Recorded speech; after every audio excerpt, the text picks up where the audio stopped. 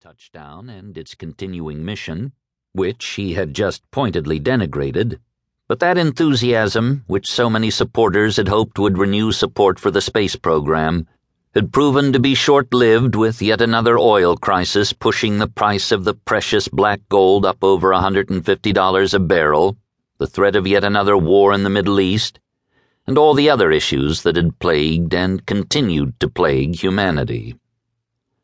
It was an inside joke that if only NASA could figure out how to use corn and milk to fuel its spacecraft, they'd have Proxley's vote, as he was from a Midwestern state that did not have a single NASA facility and thus could target it with impunity. Gary's wife caught his gaze, took a deep breath, and nodded for him to go ahead. Senator Proxley. Gary looked down at his notepad and fumbled for a moment. He had never been much of a public speaker, except when debating with the inner circle of teammates at NASA's Goddard Space Flight Center. In that environment, he could hold forth for hours on this special project that he and his wife had worked on for over 2 decades, scraping by each year on a minimal budget buried inside another budget for advanced research and development. Their dream was a space tower, or elevator, that would reach from the equator to geosynchronous orbit, 23,000 miles above the Earth. At first glance, it did indeed seem like a mad scheme, but the science was there to prove it had long ago migrated from the realm of science fiction to that of scientific possibility, in the same way that other dreams, to reach the moon, to cross the Atlantic by plane, even to just fly or move a ship without oars or sails, had long ago started out as dreams.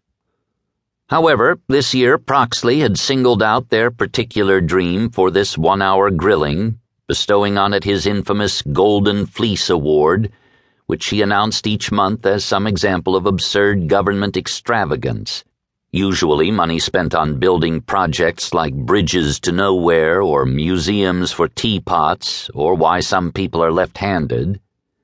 And at least a couple times a year he aimed his sarcasm at NASA. Thus, the absolute shock of several weeks earlier when one of the top administrators at Goddard called them into her office and, with genuine sympathy, informed them that their budget would be zeroed at the end of the fiscal year, which is to say at the end of the month, and then handed them notice that they were to appear before a Senate hearing on the subject of NASA's budget. The subtext: for the good of the service, they could defend their program, but there was no chance it would be defended by anyone higher up the food chain. It was heartbreaking, but both Gary and Yevgenia understood. They were loyal to NASA, which had quietly nursed along their dream, had even helped to arrange some grants nearly a decade ago to test possible propulsion systems for tower climbers. But in the larger struggle to stay alive, they would have to be let go. There were even some tears as Yevgenia and the administrator, old friends with daughters the same age and attending the same high school, chatted over tea after the hard news had been delivered. Gary paused, looking at Proxley. He was the classic example of the bureaucrat, forever the opponent of the inventor. One was an idealist, a believer, a doer of dreams, transforming them into realities that could change a world. The other was a naysayer, holder of the public purse strings, forever drawing them tighter unless the loosening of them could directly benefit him. NASA, of course, had no professional lobbyist whispering into Proxley's ear, with fat campaign contributions promised for the right kind of vote.